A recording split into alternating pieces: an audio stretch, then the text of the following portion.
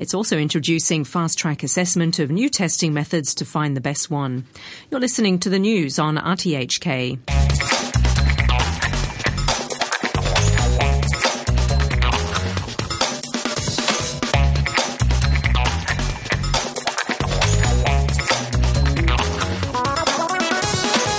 Good morning and welcome to Money for Nothing. I'm Renita Malhotra Hora. U.S. stocks advance on economic optimism. European stocks rise on a second day as German confidence rebounds, and Abe calls for a snap election, and he delays tax increases to tackle recession. China's benchmark money market rate has dropped to a 3-week low as a decline in housing prices adds to speculation that the central bank will keep funding costs low to support the economy. We'll discuss all of that on this morning on Money for Nothing with Natixis economist Luca Silippo and guest host Stuart Aldcroft of Citi Trust. Then Neil Ashdown of IHS Global joins us to make sense of the various free trade agreements and proposals in the Asia Pacific. And finally, Hal Scott Davis of Deloitte Touche Tohmatsu joins us to discuss the tax breaks for stocks purchased through the Hong Kong Shanghai Stock Connect. Good morning, Stuart. Good morning, Renita. Again, a full plate of various things to discuss this morning. Well, lots of exciting financial news. Okay. Keep you busy today. Yes, we'll have nonetheless, right? Exactly. Okay, so we'll look at today's top stories. The Dow and the S&P 500 both closed at record highs, lifted by further gains in healthcare shares and solid economic data from the US and Germany. The Dow closed 40 points higher at 17,687, while the S&P rose 0.5% to 2,051, its third straight record. The Nasdaq gained 0.7% to end at 4,702. Investors were cheered by solid U.S. home builder data and by an unexpected rise in German confidence. Japanese Prime Minister Shinzo Abe has called for a snap election as he seeks to push back a scheduled tax increase, arguing that recovery is the only path available to the country. Delaying the tax by 18 months was a grave decision, Mr. Abe said, but it would be justified if Japan were to make a complete exit from the deflation that it has experienced for much of the past 15 years. Forbes chairman and editor-in-chief Steve Forbes said that the only way to avoid a stagnant economy is to cut taxes. They've got to go for big tax cuts. As you know, they're doubling the national sales tax. Thankfully, he's backing off of that. They have a huge payroll tax, 30%, scheduled to go up to 37%. The highest corporate tax rate in the world next to that of the United States. High personal income tax rates. They're overtaxed. Slash the taxes and stop their version of quantitative easing. Fix the end of the dollar, and you'll see Japan come back very quickly. So is this proof that Abenomics cannot get the job done alone? Here's what Mohamed El-Erian says. No, it's not proof because Abenomics hadn't been fully implemented. We were waiting for the third arrow, and that hasn't come yet. But what it is proof is that when you are in a multi-decade malaise, the private sector doesn't trust you as much as you think they should when you're a government. So the minute they think you're going to raise taxes, they immediately raise their savings, and then the economy goes down. Yeah, I think that number yesterday, the negative 1.6, was a horrible number. Now, Japan is moving quite quickly, so today we got news not only that they're going to postpone the consumption tax, but we actually have a date for an election. So there's going to be an attempt to revamp the Abenomics approach. So that's good news. But the message to the rest of the world is don't get stuck in this general malaise because it's very difficult to get out of. And that's particularly important for Europe. And so what about Europe? El-Erian says that Europe needs to move simultaneously on demand and supply side measures. So on the supply side, it's about structural reform. On the demand side, it's about a better fiscal policy, and do that simultaneously and not leave the ECB as the only game in town. If they leave the ECB as the only game in town, they're actually taking more risks down the road. So the question is then, are we at the point yet where global slowing is sapping the U.S. recovery? El-Erian says not yet, but maybe we have to be careful. Actually, there's two divergences. Okay, there's the multi-speed world where the U.S. continues to heal and others are slowing, right? And it's not just Japan. Europe has slowed. Germany's numbers weren't very encouraging, and the developing world has slowed. So that's the first divergence. The second divergence, which is important for markets, is monetary policy. Bank of Japan, ECB will press hard on the accelerator while the Fed will continue to ease off the accelerator. And I don't know whether the currency market, which is the only shock absorber, can do it all. So the big question for markets is, will the currency market accommodate fully, or will something else have to happen? And what is it that could happen? What can we expect from the markets? So I think we should expect renewed volatility down the road. I think we're going to see volatility come from the foreign exchange market to the equity market. That's the first issue. Second, I think differentiation is going to be very important. Third, risk management will not be able to rely only on diversification. Because guess what? Correlations are breaking down. Look what happened today again between commodities and equities. Classical correlations are breaking down again. It's an interesting set of opinions from El-Erian. Stuart, could you please explain his last comment for our listeners? You know, the fact that correlation between commodities and equities are breaking down once again. Well, the thing is, commodities are actually falling in price now, which is quite a good thing, quite a positive thing. Ultimately, that will lead to potentially a lower inflation rate for most people. But commodities are also through their companies listed on stock exchanges, so that will have perhaps a negative impact on some of the very big mining companies especially. I think what he's trying to indicate, though, is that there is no longer the correlation that used to exist. And these correlations mean that if you see one thing going up, something else either goes up or down as a consequence. And where a lot of investors have tended to rely on correlation to make their investment decision, that's not happening in the same way as it happened before. And he's pointing that out very adequately, I think. Well, one thing that we often see correlated to the U.S., I should say inversely correlated to the strength of the U.S. dollar is gold. And with all of its income from selling oil, Russia appears to be diversifying its reserves by buying massive amounts of gold. But William Rind, who is the CEO of the World Gold Trust Services, says that central banks that make their reserve actions public, of all of them, Russia has been the largest and most active gold accumulator, of late. But of course, the elephant in the room is China, which doesn't publish its gold purchasing figures. Now, we've been watching, as I said, the resurgence of gold in the last 6 months. Excuse me, I'm getting tongue-tied here. We have been watching the resurgence of the dollar. The dollar, not the gold. Not the gold. The gold has been tanking. Yeah, this is what I wanted to say, is the resurgence of the dollar cannot be good for gold. Rind, of course, says that gold, however, is in a good fundamental position. Well, I think the dollar is, in some respects, is less of a story about US dollar strength and more of a story of foreign currency weakness. And what's happened is there have been, is largely deflationary pressures as countries around the world that don't have the kind of growth that we're seeing here are exporting deflation, and that's having a stronger effect on the dollar. But if you look at the gold market fundamentals, we think this is a metal that's returning to deficit. We saw last year a big amount of supply come onto the market, largely fueled by the ETFs. That cleared at a lower price, largely bought by Asian consumers.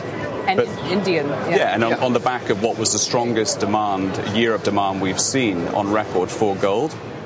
This year, we believe that we're still going to have a very strong year in terms of demand, and will probably come in the second highest on record in terms of demand.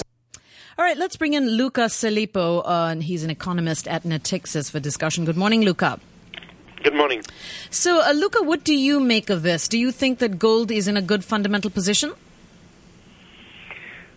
We just wrote a paper about gold possibly going in triple digits, so losing the 1,000 mark on its price.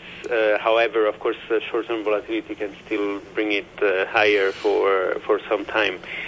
We see this as a natural run of a story, of a well-known story of gold as a protection against inflation. If there is no inflation anywhere, probably gold does not have to be so high or so expensive. So, running really a very, very basic model gold as an alternative to inflated assets, even assets that are whose return is damaged by inflation. Then of course you have gold that should be weaker. Luca, this is Stuart here. As you're forecasting gold to fall now by about 20%, then if you're talking about triple digit as opposed to the current 1185 or thereabouts, that's pretty negative, isn't it? But how much of that is reflected on the fact that the US dollar is getting stronger against the currencies that are buying gold so heavily? Well, as I said, I don't think that these are sound correlations. I mean, you cannot really find a sound correlation between US dollar and gold and the effect of central banks that are hurt by dollar strength or see their reserves increase, the value of the reserve increasing because of dollar strength, and they invest the gains they make on gold. So I really don't think this is a game that is at play in the fundamental valuation of gold. Are we seeing gold miners still pumping out gold? Yes, we do, but I mean that's really not the point. Really, I mean the gold is really a demand market, so it's supply has limited effect on the gold market, and demand comes from international, I mean wide ranging set of countries, not because one central bank decides to buy gold, and so you need a catalyzer, you need a fundamental thing that happens and for which you want to buy gold on a global scale, and this thing just not happen, and you see the contrary happening with the disinflation getting stronger across the board, across the world, and so of course this is negative for gold. Okay, let's switch gear if we can to talk about China's home prices, which posted a second consecutive annual drop in October. New home prices fell 2.6% from the year-ago period after dropping an annual 1.3% in September. And this is according to Reuters calculations of data released by the National Bureau of Statistics. Now, on month, prices fell 0.8%, which is their sixth straight fall, but the extent of the declines appear to be easing. Luca, I'd like to know sort of what you make of this. You know, I mean, this it's you have to look at it within a general situation of China, where demand is weaker. Demand is weaker because China is trying to transition from industrial-based or investment-based country towards a consumption-based economy, which is, of course, a very difficult feat to achieve. In the meantime, China planned to fill the slack that this structural reform or structural change in the economy would entail by construction and by real estate. Now, the problem is that construction and real estate are reacting badly or not as strong as China or Chinese government was expecting, because there has been the thing started with an excess supply of especially residential units. So the market was already overextended when China actually needed a push from the construction sector. So what you see in real estate prices across China, especially in large cities where a lot of pundits were basically saying, okay, the prices will never go down, is actually the effect of an excess supply that is kind of compensated or partly compensated by the determination of the government to use the construction and real estate sector as a slack, as something to fill the slack that is being created in the economy. So it's a very complex market, and I don't think that we can just dismiss it saying that now we're entering in a phase of falling prices, because government intervention can still be very potent there. Luca, if you look at Chinese domestic bank loans, they were just under 100% of GDP in 2008. But by August of this year, they had swelled to 139% of GDP. This is according to economist data from JP Morgan in New York. And if you add in the non-banks loans, the figure rises to approximately 200% of GDP. Is this not dangerous? Well, it is dangerous when this debt becomes external. If it does not become external, as it by and large it is not right now, then it is potentially financed by the state.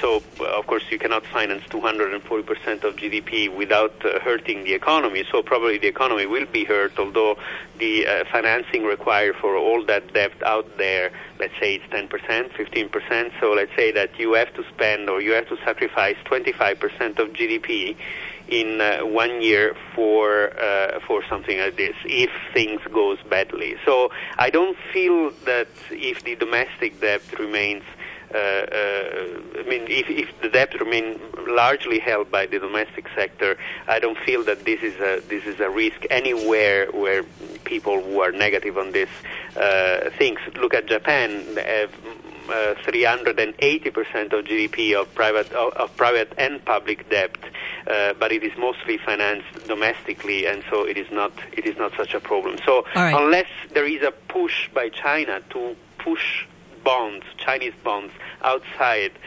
of China, then this is not a real problem. Okay, thank you so much for joining us this morning, Luca. That is Luca Silippo, and he's an economist at Natixis.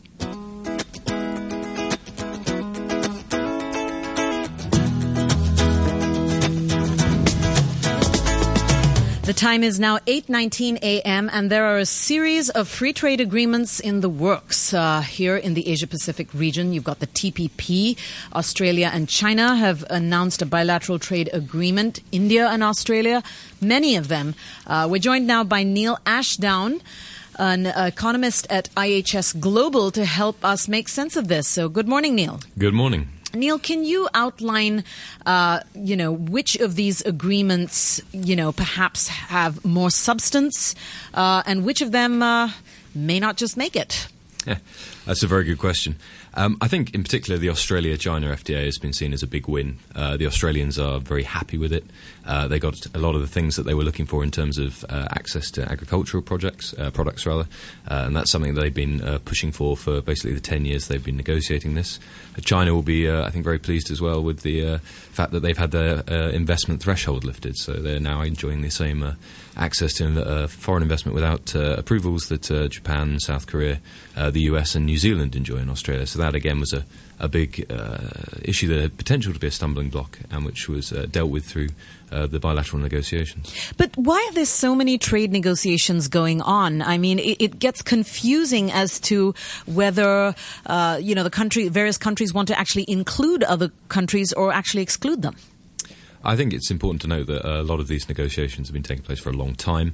The fact that we've seen a spate of deals being announced or concluded at roughly the same time, I think probably has a lot to do with the number of high-level diplomatic events we've seen recently, the G20, China's hosting of APEC. It's always nice to be able to come back with a piece of paper that says that we've concluded a free trade agreement.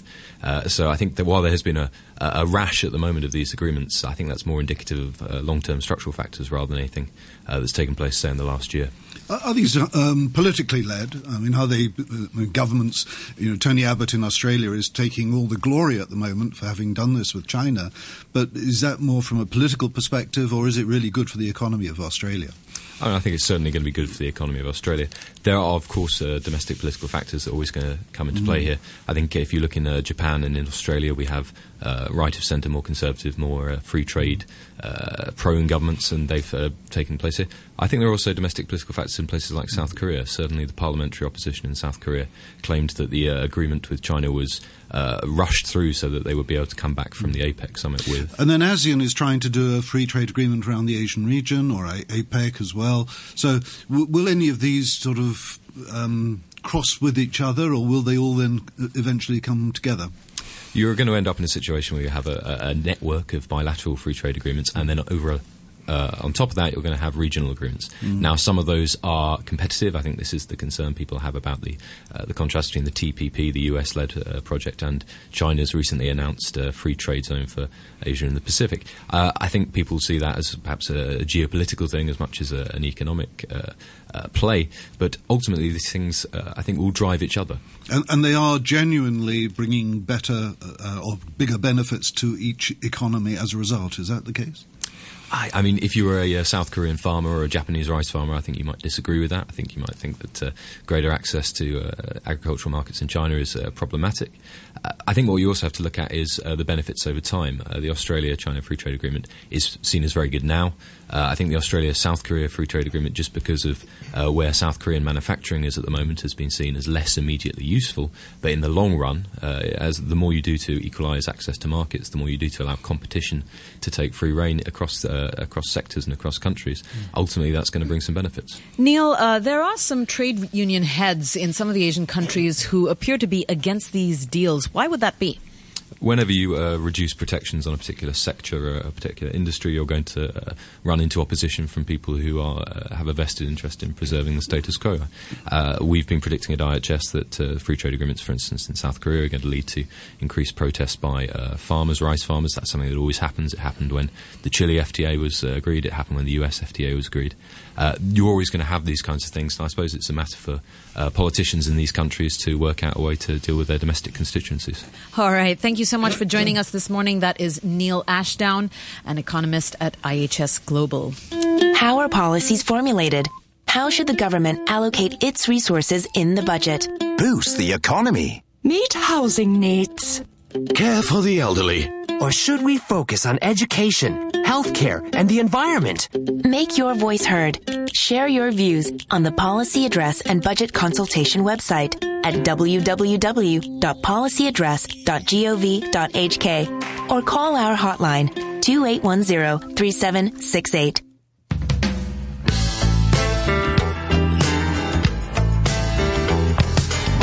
A quick look at the numbers before we move on to the next segment. The Nikkei is up 0.4% to 17,408. Australia's ASX is down 0.3% to 5,367. And Seoul's Kospi is up 0.3% to 1,973.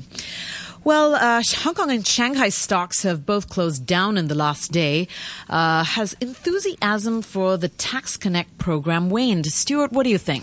It's been interesting to watch it, actually. So day one we saw the northbound traffic massive. The whole quota was taken up before 2 p.m. And southbound, well, there wasn't a great deal of enthusiasm. Yesterday, that enthusiasm waned, as you said, and the northbound quota was not completed by the end of the day. And interestingly, there was more redemption yesterday than there was purchase. So the net position was not that great. That said, clearly it's got to get started, and that was what this was all about. And I think one of the big issues that was cleared up, which was literally on the Friday beforehand, was whether or not there would be a tax applicable to any purchases. And I think we have in the studio here Hal Davis from Deloitte, who is a tax expert, and I'd perhaps best to sort of introduce him and ask him if, having seen this announcement, whether this will be a significant change and a benefit for China stocks. Well, Stuart, thanks for having me. The announcement by the Chinese authorities makes it clear that, at least for the time being, A-shares purchased through Stock Connect by individual and institutional investors around the world will not be subject to Chinese capital gains tax when they're sold. This is simple and crystal clear, which is not always the case in the tax world, as everyone knows. You're talking with an American accent, so you know about these things. Well, I think it was vitally important for the successful launch of Stock Connect to have this clarity, and the Chinese government took a very pragmatic approach to the amount of the tax on capital gains was how much? 10%. 10%. So clearly that was a cut-off for everybody. That's right. And this is with effect from 17th of November? That's right. So all purchases on Monday, November 17th through Stock Connect and afterwards qualify for this exemption. So will all investors benefit from this, or will there be some that are excluded? All foreign investors, mainland investors, but foreign investors in particular, whether they're individual or institutions, who buy through Stock Connect will qualify for the exemption. And then there's been some clarity as far as the tax position is concerned for QFII and RQFI products as well, hasn't there? That's more complex.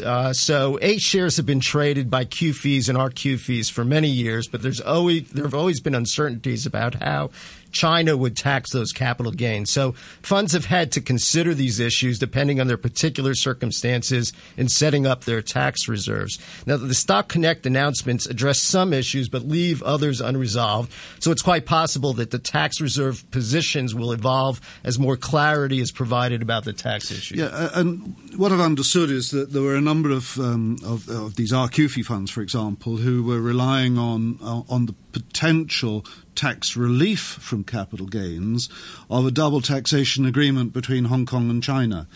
Do you think that's going to have to now get more clarity as we go forward? Well, that's right. And I think it's been a constant process of evaluating the signals from the Chinese tax authorities about the availability of tax treaties. So that'll be a continuing process. Okay, thank you. And thank you for joining us this morning. That is Hal Scott Davis. He is an international tax expert at Deloitte Touche Tohmatsu. Look at currencies. 1 euro currently buys you 1.25 US dollars. The US dollar is worth 117 yen. And the pound sterling will currently buy you 12 Hong Kong dollars and 11 cents.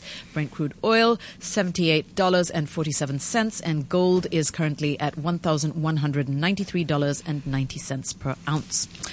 Stuart, we're about to wrap up the show, so give us some words of wisdom and what we should be looking out for before we see you next time this week. Yeah, well, last week you asked me that same question, and I said, watch out for Japan. I never expected that the government would call a snap general election. This is why I say, words of wisdom. You are the soothsayer, right? Well, no, I'm not.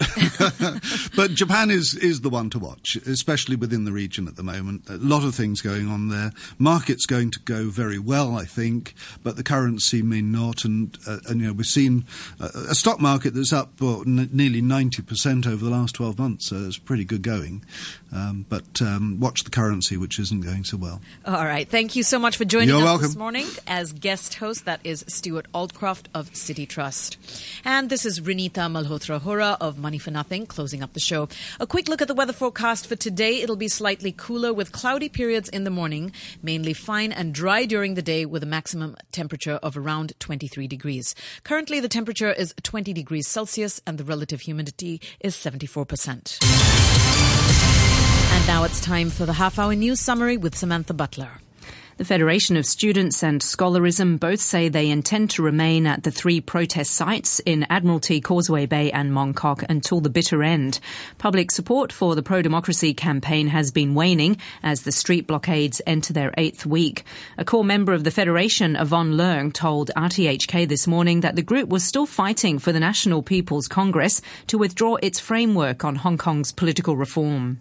At this stage, we don't have any practical gain after the 50 days of occupation. So there's simply no reason for us to retreat that easily. I think concerning the goodwill part, of course, I think the remedy should be how you appeal to the majority, like with explanation of why the movement has been so long.